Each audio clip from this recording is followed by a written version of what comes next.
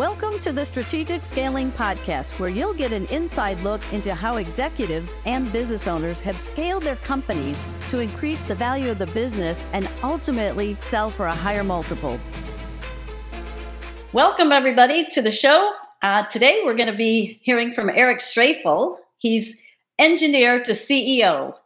And Eric, you have a master's degree from Carnegie-Mellon, a black belt, Six Sigma black belt, and you're also the author of the Frontline CEO and creator of BSM, the Business Scaling Method with Summit. You have such a vast background from tech to aerospace, heavy experience with government entities, supply chain expertise, and currently the CEO of a healthcare company.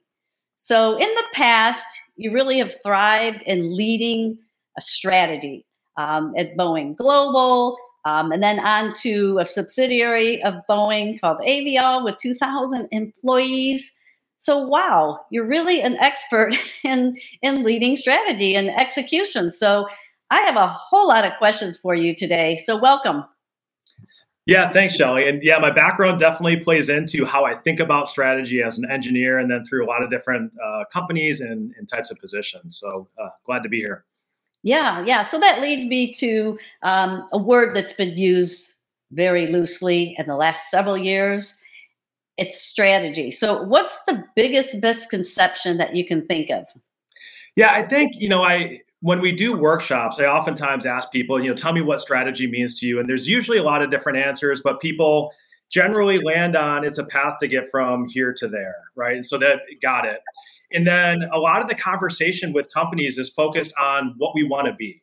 And that is the right starting point, but it has to transition to what you're going to do, right? And that's the biggest gap in that. Even if you have a great vision of what you want to be in the future, figuring out what you're going to do today, tomorrow, and next week to get there is really the hardest part. And that's where I see a lot of companies just not spend enough time. And it is difficult. And there's a process for that, So it's too much focus on what you want to be, which is where you need to start. But then you got to pivot to what you are going to do to get there.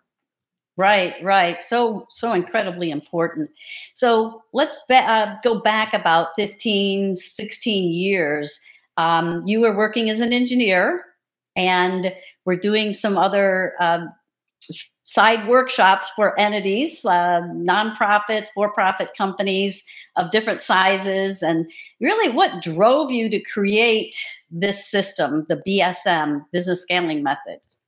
Yeah, at that point, I had spent probably 10 years in bigger companies that have systems and processes and tools to both navigate growth and product development and supply chain. And what I realized in working with smaller companies and nonprofits is that they may use a couple of those tools, but they're not put together in a way that can really allow them to fully leverage them.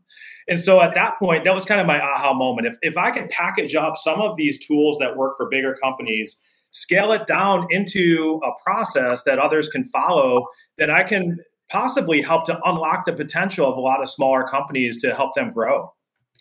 That's so interesting. Yeah.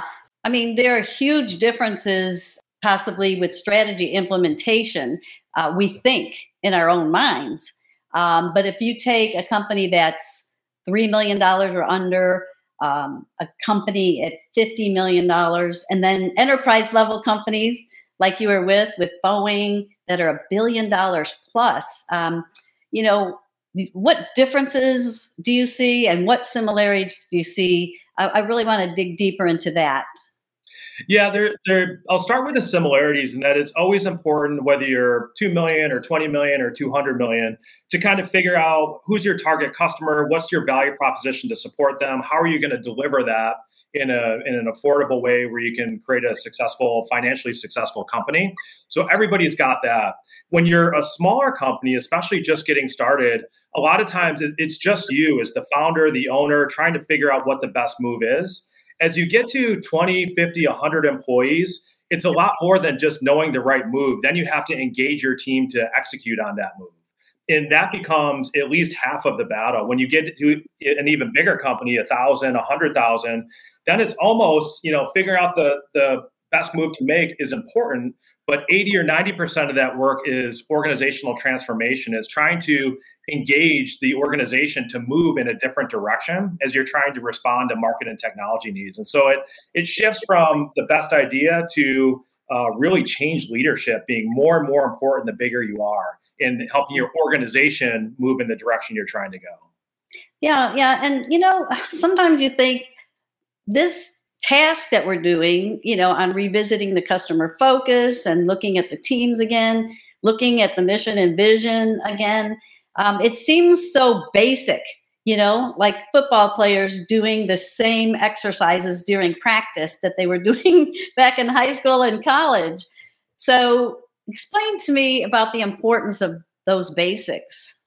Yeah, there are basics that you can do, but it's the repetition that actually delivers on results. So if you do the basics you study your market, your customers, your value proposition, you walk out of the room and say, oh, we're going to go there.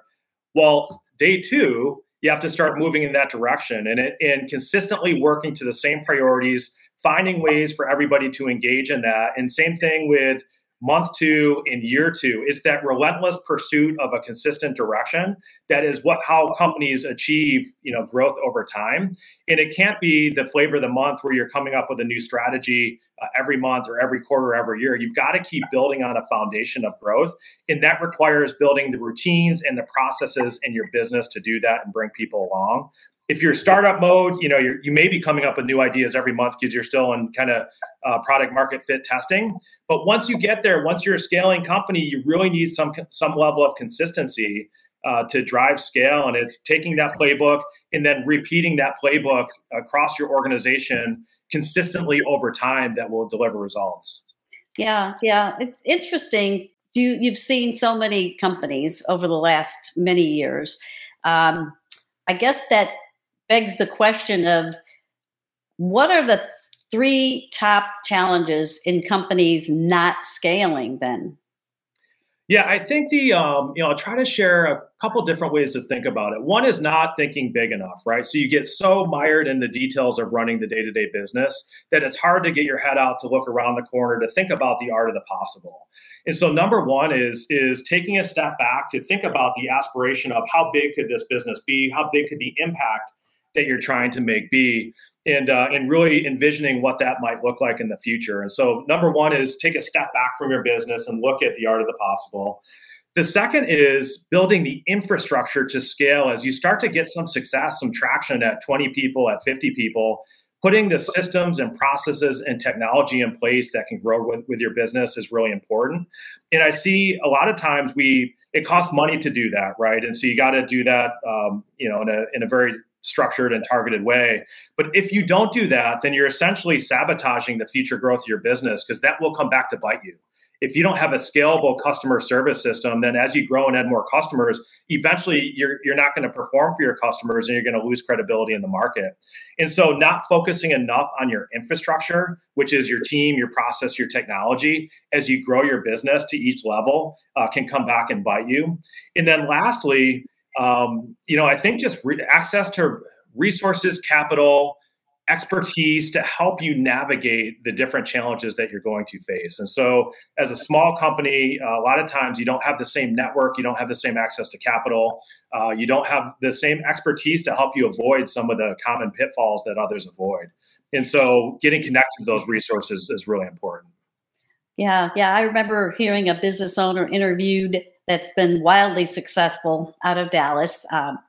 She said that she needed to seek out this one guy that was an expert in that field. And she knew it was a big jump because she felt like she may not be able to handle it on her budget or, be able to attract that executive to come to work for her. But once she did, it was a game changer for that business. So point well taken there. Yeah. So let's flip over and talk a little bit more about the enterprise level companies. And I know that you've had background with supplier diversity, the word DE&I, diversity, equity, and inclusion. There's been a lot of different buzzwords to keep up with in the last 6 years or so. Give me a little background on that, and then I want to hear more about the challenges in a minute. Yeah, I moved from engineering into supply chain broadly at Honeywell into sourcing and globally around the world. Spent time in Mexico and China and parts of Europe, and so got a lot of exposure to how suppliers, especially smaller suppliers, work in support of our bigger company supply chain. And then with Boeing, I led supplier management for a period of time and just got a lot of good exposure to what an effective supply chain looks like. That includes thousands of suppliers, and came to appreciate the diversity of thought that small, diverse suppliers bring. Oftentimes can move faster, more agile, new innovation. And that perspective plays into my belief that supplier diversity is not just to meet a metric to support a government contracting requirement. It actually does strengthen your supply chain and add resilience and competitiveness to it. And my belief is from seeing that happen over the last 20 years. Yeah.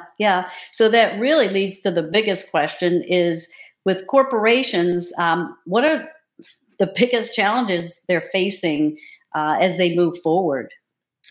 Yeah, I think there's a lot of companies are on different ends of the spectrum. There are companies like Toyota that we recently talked to that have a well-developed supplier diversity program. Encore is another one.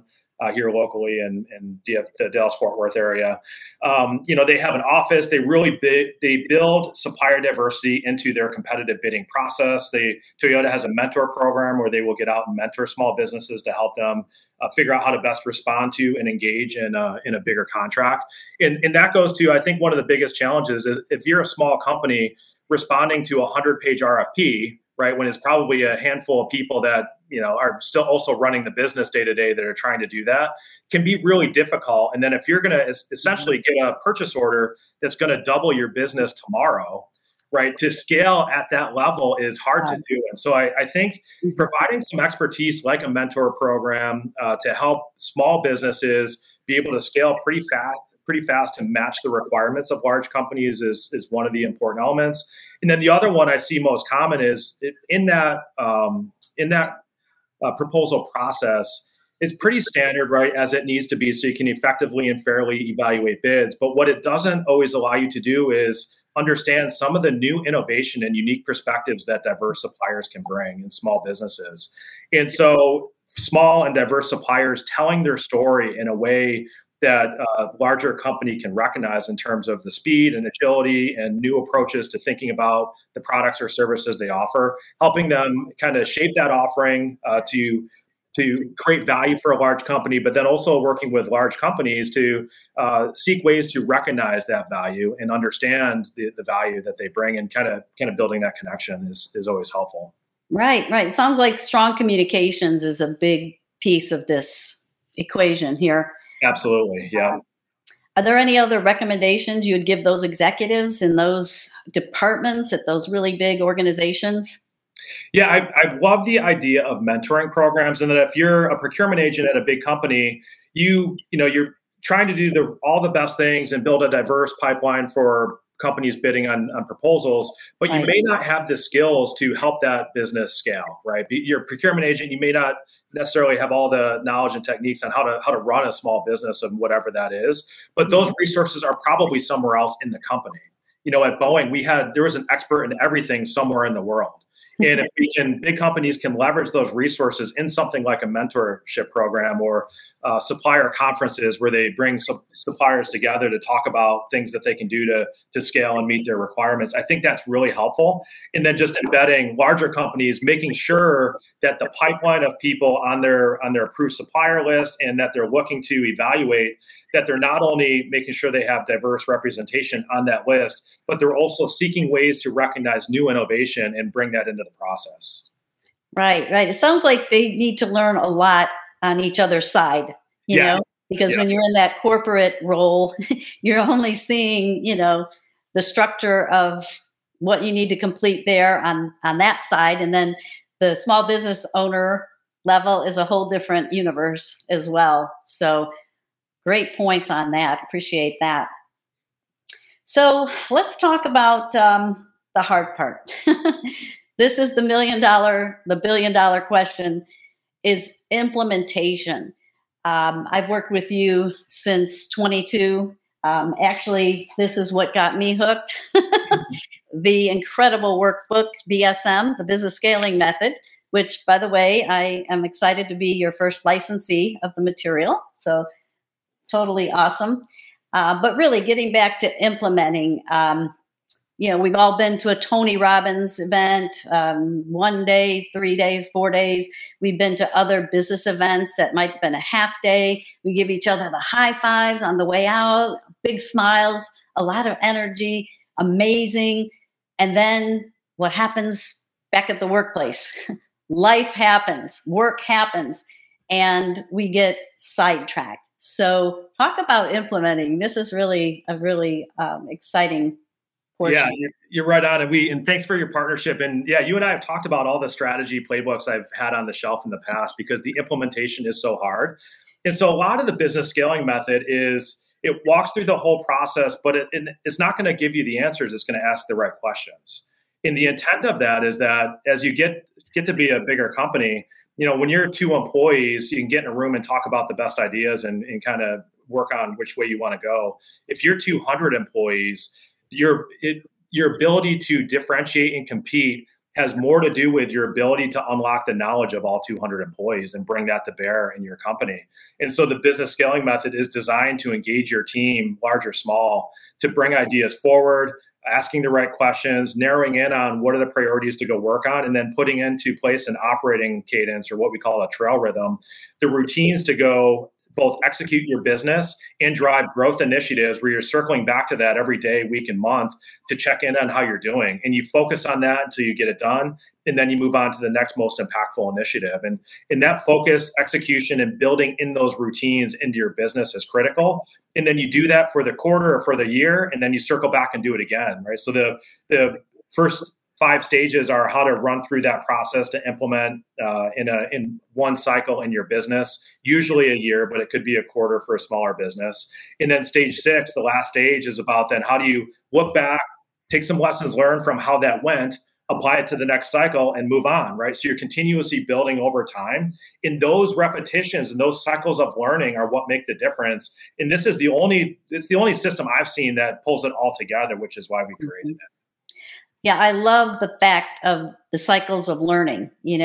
One thing that I've learned a lot from you is the word relentless.